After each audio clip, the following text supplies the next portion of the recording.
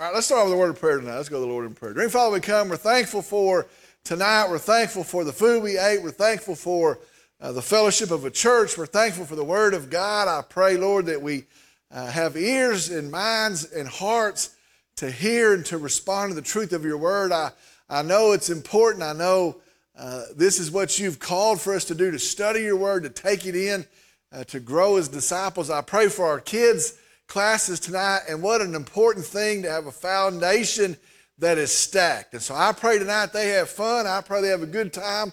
But most importantly, I pray that they have a foundation that is stacked upon, that is built tonight, a foundation that will endure. I pray for our youth tonight, the same prayer, Lord. I pray as there is a world that would snatch them away and would snatch the truth away from them. Lord, I pray for the truth to go in and that they can understand it, that it becomes their heart and their mind. And I pray that they have a foundation to stand upon that will last as well. I pray for us as adults tonight in all of our adult classes. I pray that we hear from you, that you lead, that you direct, and that we're built up tonight in the study of your word. We're thankful for this opportunity. We pray in Christ's name, in Jesus' name, amen. All right, tonight we're going to move along in our study, the grand scheme of things.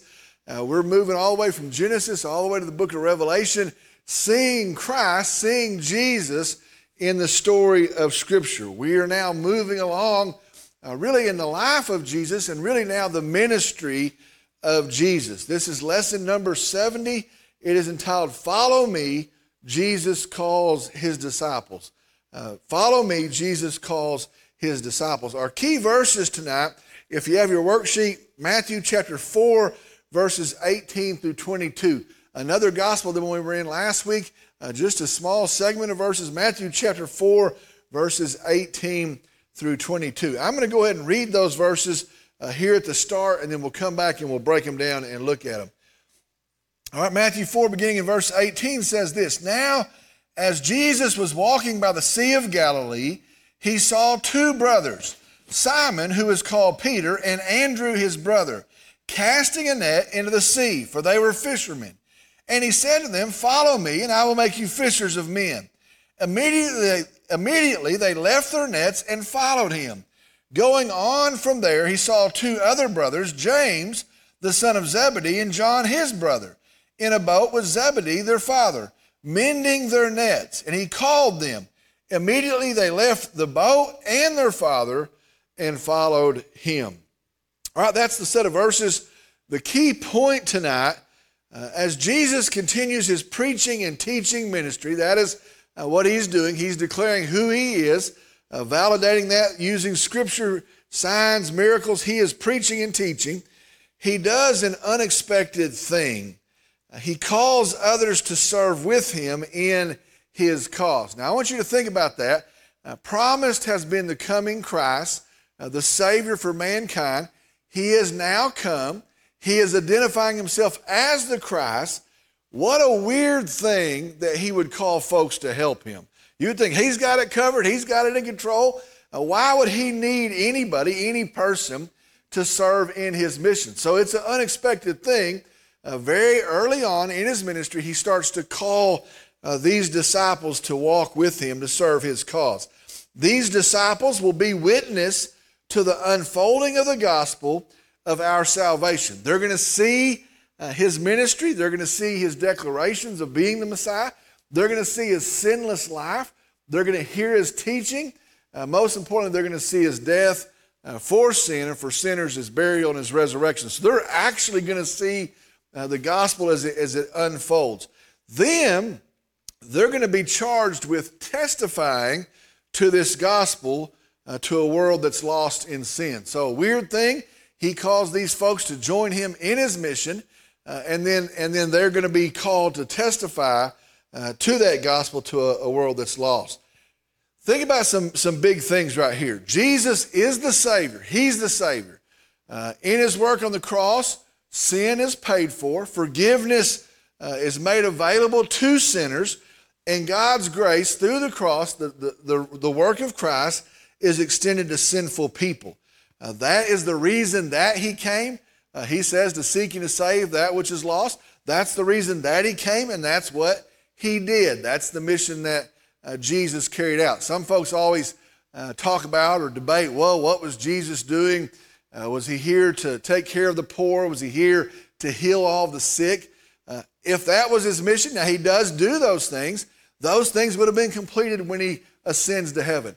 He came to go to the cross, to pay for sin, to be able to offer forgiveness and his righteousness to sinners, and then ascend and go to heaven. So what he came to do, he did it. And so that mission is met in Christ. Now think about this. However, the question then becomes, how will other people hear about that? How will other people in other areas hear about that? How will people in other generations far removed from the actual event, how are they going to trust in the good news of the gospel? Now think about that. How are they going to hear about the life and the death and the burial and the resurrection of Jesus 50 miles away, 200 miles away? What about 2,500 miles away? What about 2,500 miles away 200 years later? 200 years later, how are they going to hear about that? 2,000 years later, how are they going to hear about that? Well, here's the deal. God has a plan, and his plan is this. He's going to raise up a group of witnesses who would testify to these events. And so how's the world going to know? He's going to raise up a group of folks that are going to watch, that are going to see, that are going to be able to testify to these events. On those testimonies, the gospel is going to go out, and people are going to have the opportunity to hear and to trust in our Savior, Jesus. Through their testimony, we have the gospel. Our New Testament is actually the written record of their testimony. So God has a plan. He's going to raise up these people. They're going to be witnesses, and then they're going to be able to testify to the gospel. All right, as we begin, before we even get to the verses, I want you to think for a second, what if these men were never called? What if they were never trained? Or what if they were not dedicated to this mission? And I want you just to think about that for a second. These guys were never called. They were never trained. They were never dedicated to this mission. How long would the account have remained intact? Which means this. Somebody heard about it. Somebody may have witnessed it. Somebody saw the crucifixion and the resurrection. How long would it have been before somebody changed that story or forgot part of that story or added something to that story? How long would it have remained intact? How far would it have traveled? It happens in Jerusalem. Would it have made it 20 miles? Surely it would have made it that far. Somebody goes and does business and says, hey, did you hear what happens in Jerusalem? Would it have made it 50 miles? How far would that circle have been? Would it have made it 200 miles? How far would it be? And then how large would the group of people be who heard the good news and were able to respond in faith? And so when you think about that, if these folks do not exist, it becomes a very, very small group who are able to hear and respond to the gospel. It's going to be just those who happen to be right there and to hear it and to witness it. Here's what we see in that. In what God is doing here at the very front of this ministry is showing us his desire is that many people would hear and believe and know and be saved by faith in Jesus Christ. And so sometimes we wonder, well, how many did he want? He goes to this great detail that the message goes out. His plan is that many people would hear, that the gospel would go out, and that many people would respond to Christ. So it's not some small thing. It's not some secret thing. His plan was always to blow the doors off and to spread it out and for there to be witnesses to it. All right, we're going to go through the verses now. Let's go piece by piece through the verses. Starting in verse 18. Now, as Jesus was walking by the Sea of Galilee, he saw two brothers, Simon, who was called Peter, and Andrew, his brother, casting a net into the sea, for they were fishermen. All right, the Sea of Galilee, I think we hear that word, we think this giant sea. It really is not that much of a sea as much as it is a large lake. I went and looked up the the size of it, if you take the Sea of Galilee, it's roughly 2 times as big as Lake Kemp. And so it's a pretty big body of water, but it's not a giant body of water. There's a lot of lakes in Texas that are bigger than the Sea of Galilee. And so it is a big body of water, but it's really a large lake. It was a source of fish for many of the surrounding villages. Okay, so different places have different resources. This lake produces a lot of fish for the surrounding villages. Therefore, there are many commercial fishing operations that take place there. I was reading there were those that fished off the banks, maybe casting something, throwing out a line. There were those that drug nets between boats and tried to catch a bunch of fish. And then there were those that threw out nets and then closed the net and pulled it up in that manner. These, it appears, would have been that type of fishermen casting out nets, closing the net, and pulling it up. Jesus is walking along. He sees Simon. Remember the account? He'd already met Peter. Simon, he'd actually given him his name, Peter. It said his name is called that. He's the one that actually nicknamed him that. That is in John chapter 1. He sees him and his brother Andrew. These brothers had already encountered Jesus, and they'd already realized that he was the Messiah. I think sometimes we think that account and the account of being called as a disciple are the same account. Those are actually 2 different accounts. They had already encountered Jesus. They'd already realized he's the Messiah. They'd already gone to tell other people, hey, we found the Messiah. So this is another event. After their initial encounter with Jesus, they evidently had gone back to their careers and they were found fishing. So they had heard of Christ.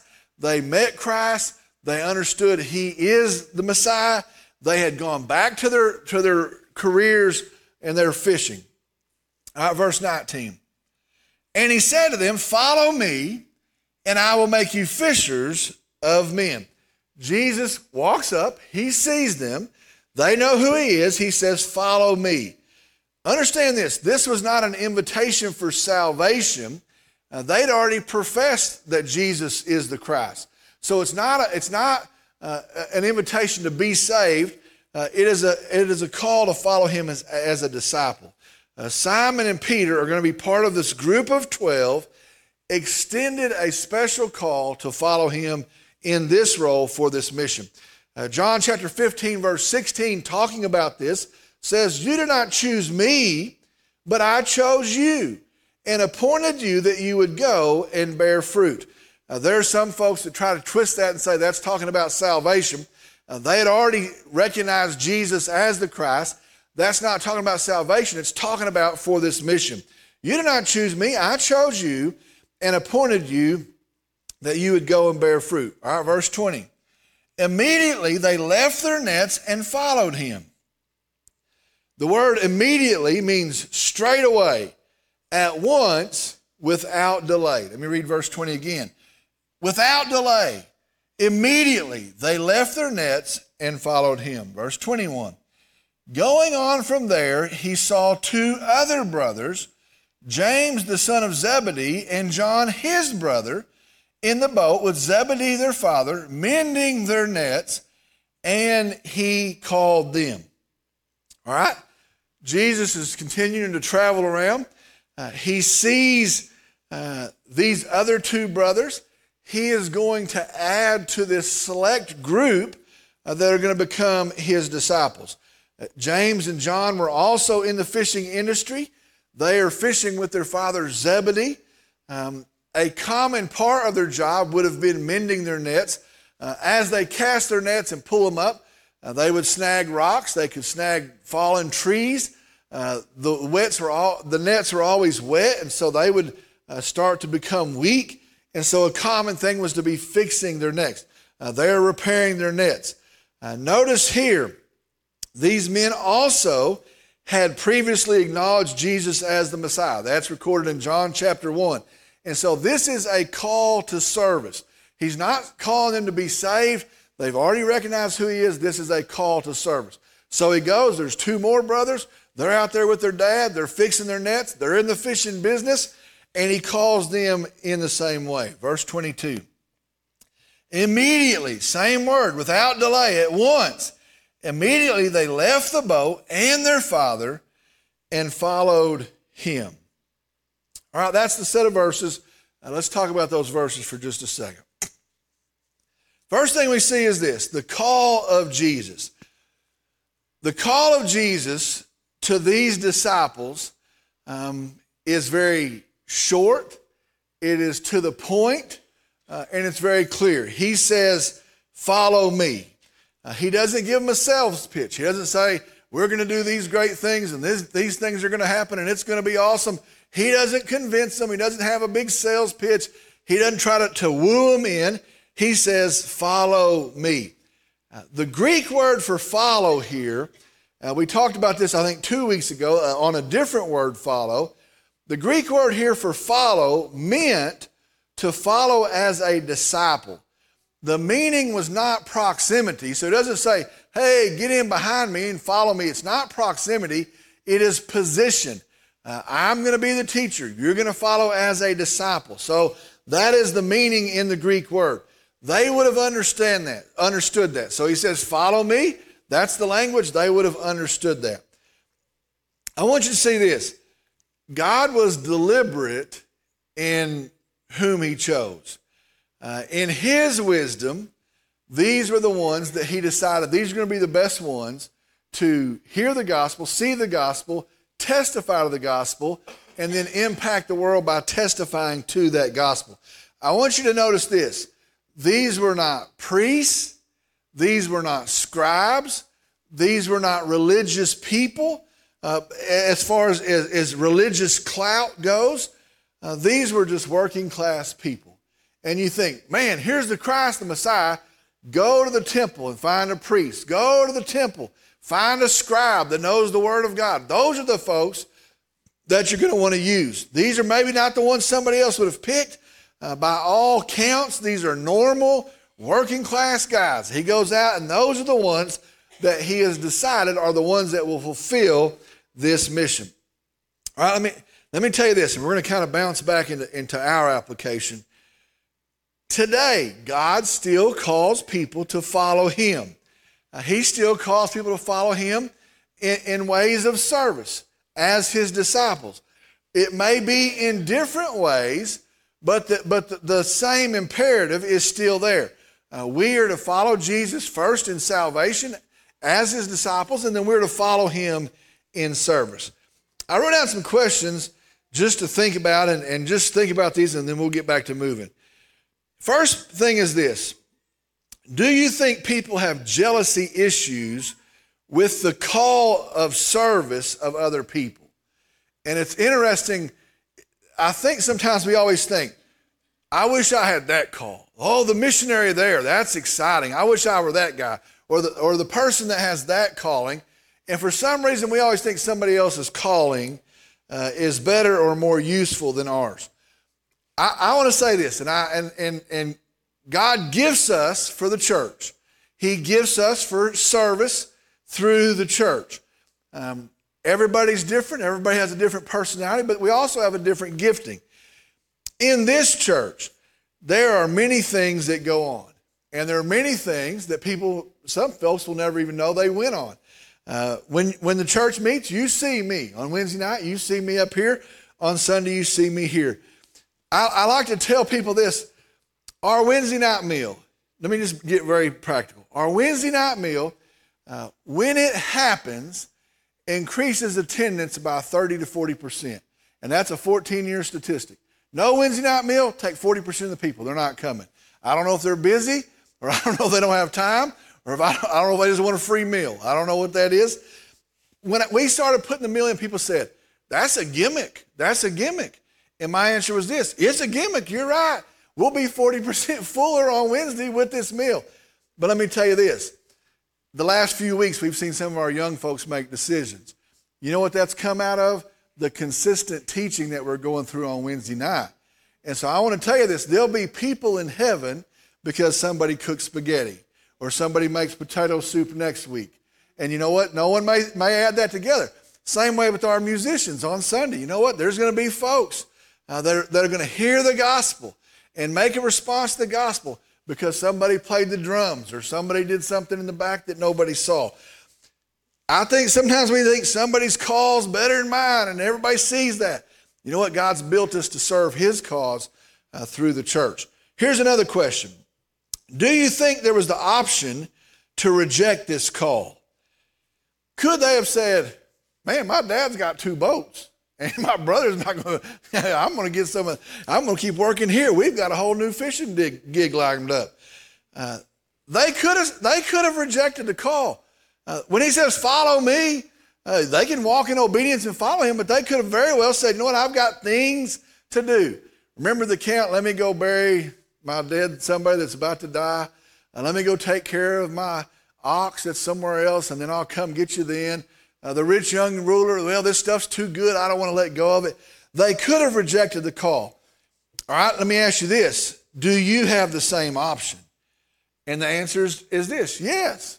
You know what, I'm too busy right now. You know what, when my kids get out of the house, or when I get my retirement account where I want, or whatever the deal, that's when I will serve. We have the same option. Here's a question, then we're going to get back to moving. Why in the world would we ever do that? Why in the world would we ever do that? You know what, I can't do it right now, but I might do it some other time. All right, so that's the call of Jesus. Very simply, follow me as a disciple. The next part is the response of his followers. Notice this, it's very easy to see. Both sets of brothers, upon hearing Jesus' call, they respond, here's what the Bible says, immediately. Now, that's kind of a crazy answer. The word translates straight away, at once. And so Jesus walks up, they're out there working. He says, follow me. Immediately, they follow him. When you see their response, you have to know their mindset is this. We've been looking for the Christ. We believe he is the Christ. And if he is the Christ and he's called us to serve with him, how in the world will we not serve him? That's the only reason they'd quit that fast. If we've been looking for the Christ and he is the Christ and he's called us to serve him as the Christ, we'd be crazy not to serve with him. In the account of Peter and Andrew, it says, and they immediately left their nets. From the context, it appears they actually let go of the nets and go in. They didn't say, boy, we've got a big day tomorrow. If we could get him to Friday, they let go of the nets. They immediately stopped what they were doing. In the account of James and John, it says they left the boat. I mean, that's how immediate that is. We're not even going to come park the boat. They left the boat, and then it says this, and even their father. They left Zebedee. And I started thinking about Zebedee. He evidently raised these boys to look for the Messiah. Now, these were evidently good Jewish people, but I wonder what Zebedee does. When the 2 boys say, we're going in, and we're not, you got the boats, Dad, we're going in. I wonder, does he go, well, there goes my workforce. Well, there goes my future. Well, you can't get good labor at Galilee anymore. I've been looking. You can't find these guys. I raised them. Does he say, well, this isn't ever going to work out. We'll starve to death. I just bought that boat. We can't pay for it. Or does he go, go, sons, go. This is the Christ man. Don't wait here. Sink the boats. Go. I don't know what he does. I wonder what he does. These disciples are leaving their careers. They're leaving their family businesses. They're leaving their security. Hey, we're going to eat next week. Well, they don't know what next week is now. And they're even leaving their families to follow Jesus. They're just dropping it. They must believe this is the Christ, and you'd be crazy not to go with the Christ. They leave and follow Jesus. Here's the next question. Do you think we, back to us, have a hard time following Jesus because we're trying to do it with a less than total commitment? Do you think we have such a hard time following Jesus because we're trying to do it with less than a total commitment? Yeah, I want to go to heaven. Yeah, I think my family would do better if we got into this system. But you know what? I got some things I need to do. I got some things I want to take care of. And I got some things I'm not ready to let go of. I like these things. And so we try to do it with a half commitment or some less than total commitment. Here's the next question. Do you think a person can follow Jesus with less than a total commitment? And I think we've been trained to say, well, it's just a half-hearted attempt. You'll get better later. You do the best you can. Think about the verses. Take up your cross and follow me. It's really impossible to say, I'm going to follow Christ, but not all the way, just part way. These guys dropped what they were doing, left their boats, left their nets, left their dad, and went to follow Christ. All right, next thing we're going to look at, the mission of disciples. The mission of disciples. Here's a radical change in the thinking of what's going on in the account.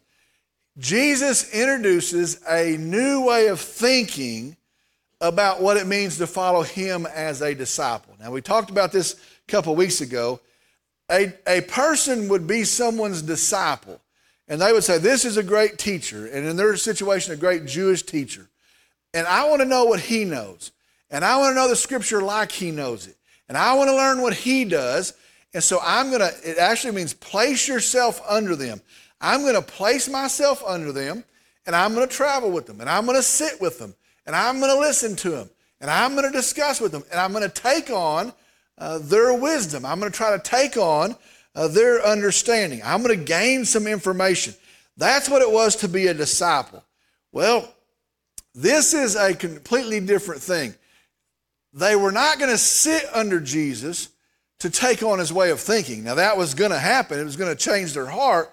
But now being a disciple of his was going to carry a different mission, a different purpose. It wasn't the gaining of information or knowledge. It was to find other people and lead them to Christ. Follow me and I will make you fishers of men. That's a crazy statement. These are fishermen. They understand fishing. And he says, follow me and I'll make you a great learned scholar. Follow me and you'll know how the Old Testament's answered in me. It's not what he says. He says, follow me and I'll make you a fisher of men. They're going to take up Christ's mission and they're going to walk out in his mission. They're going to be dedicated to evangelism, leading people to Christ.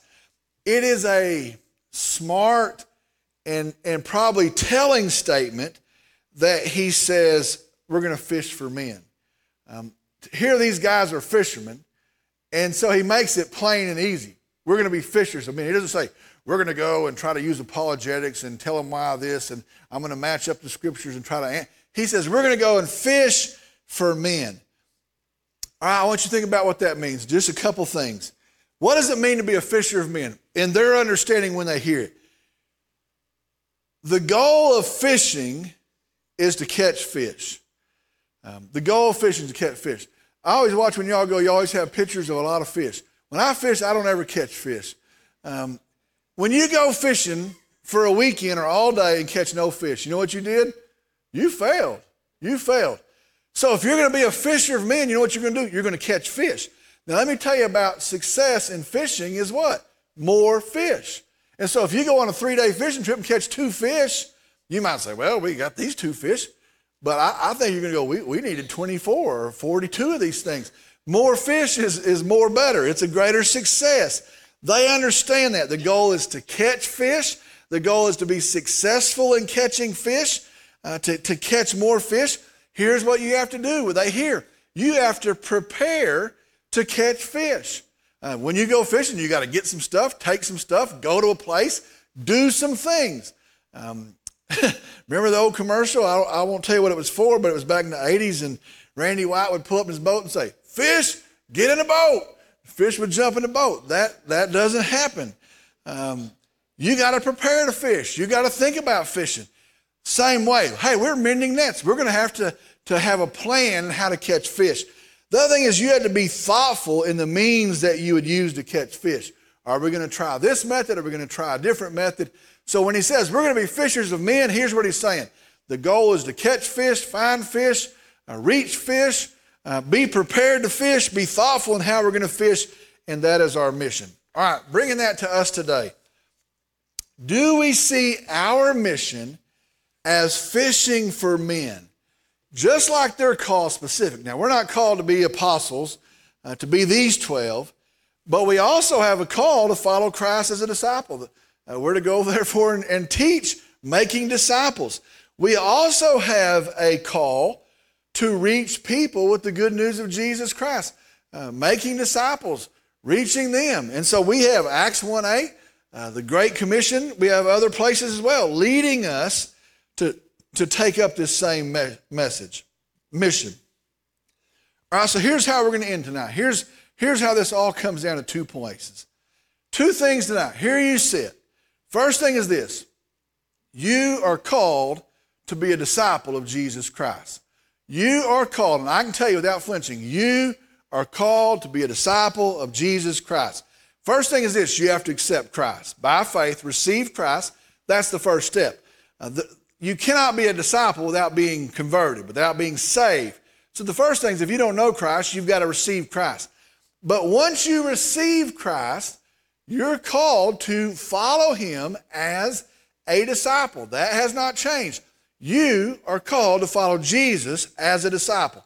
Now, can't travel with him. I'm not going to have this opportunity they had. But you know what we can still have? His words, his truth, his message. We can actually be his disciple by taking in the Word of God, studying the Word of God, memorizing the Word of God, practicing the Word of God. You can become a disciple of Jesus Christ. So you're called to be a disciple. What is that going to take? You're going to have to read the Bible, study the Bible, memorize the Bible, think about the Bible, be in a class like this where we study the Bible, be here on Sunday, hear the Bible preached. You're going to have to just take your own initiative to be a disciple. That's going to have to be necessary. To think you could do it apart from the Word of God is absurd. You're going to have to be consumed with taking in the Word of God. Here's another part of being a disciple. You're going to need to be with his people. He calls them to a group of 12. These 12 are going to travel together, go together, stand together, fight together sometimes, but they're going to be in a people. Same way, you're going to be a disciple of Christ. You need to be with Christ's people. You're going to need to be with his people. Here's what we have in a group. We have encouragement. We have prayer. We have support. We have just sometimes a friendly face. It is better to move in a group. So you're called to be a disciple. You're going to have to take time to be in his word, to understand it, and you need to be around his people. So you're called to be his disciple.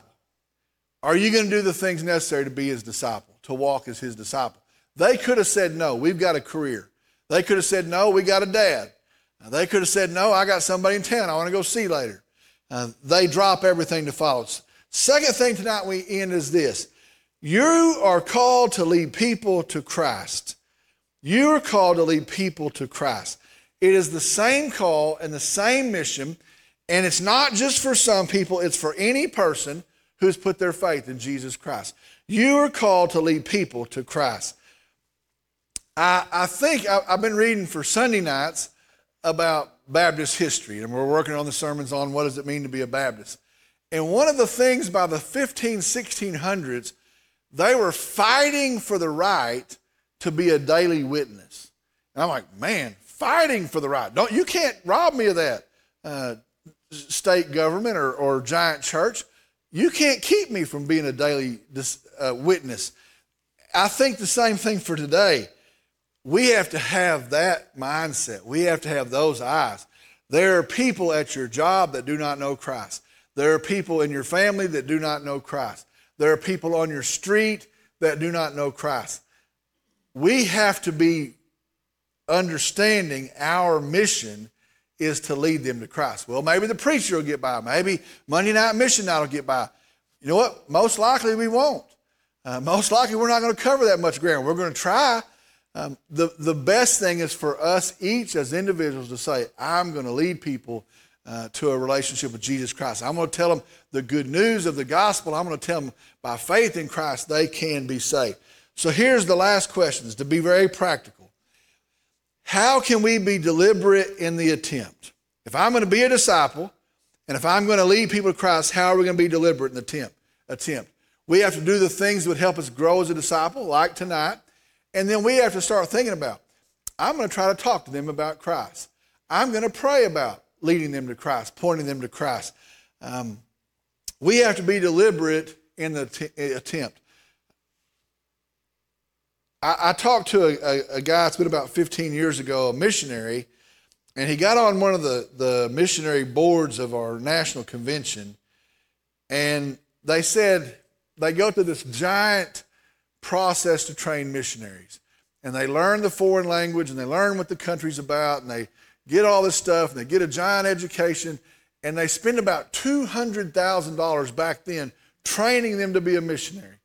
But then he said the last stop was his office, and he said, I asked him two things.